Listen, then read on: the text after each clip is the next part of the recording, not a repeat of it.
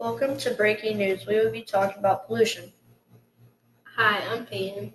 I'm Tyler. And I'm Brice.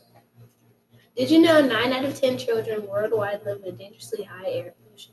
That's not good for those children. According to the UNICEF, pollution kills 600 kids a year. Pollution is so bad that if you're exposed to it, it can lead your brain from not developing correctly. Kids don't need that brain damage. More than 3 million die a year because of outdoor air pollution. Air pollution is not just the problem. Do you know what nurdles are? Nurdles are tiny plastic pellets that are a threat to Texas coastal. Nurdles are also a threat to sea animals like turtles, seabirds, and a lot more. According to Undark, he said there's 250 tons of nurdles that enter the ocean a year. The solution is The Great Bubble Barrier. The Great Bubble Barrier is a barrier with pipes that use bubbles to trap trash to the surface. Last 5 decades, pollution consumption has risen.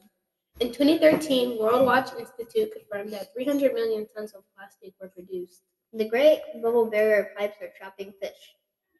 They are thinking about raising the pipes so fish can go under. Cows are one of the problems too. Scientists train cows to use small fence bathroom stalls.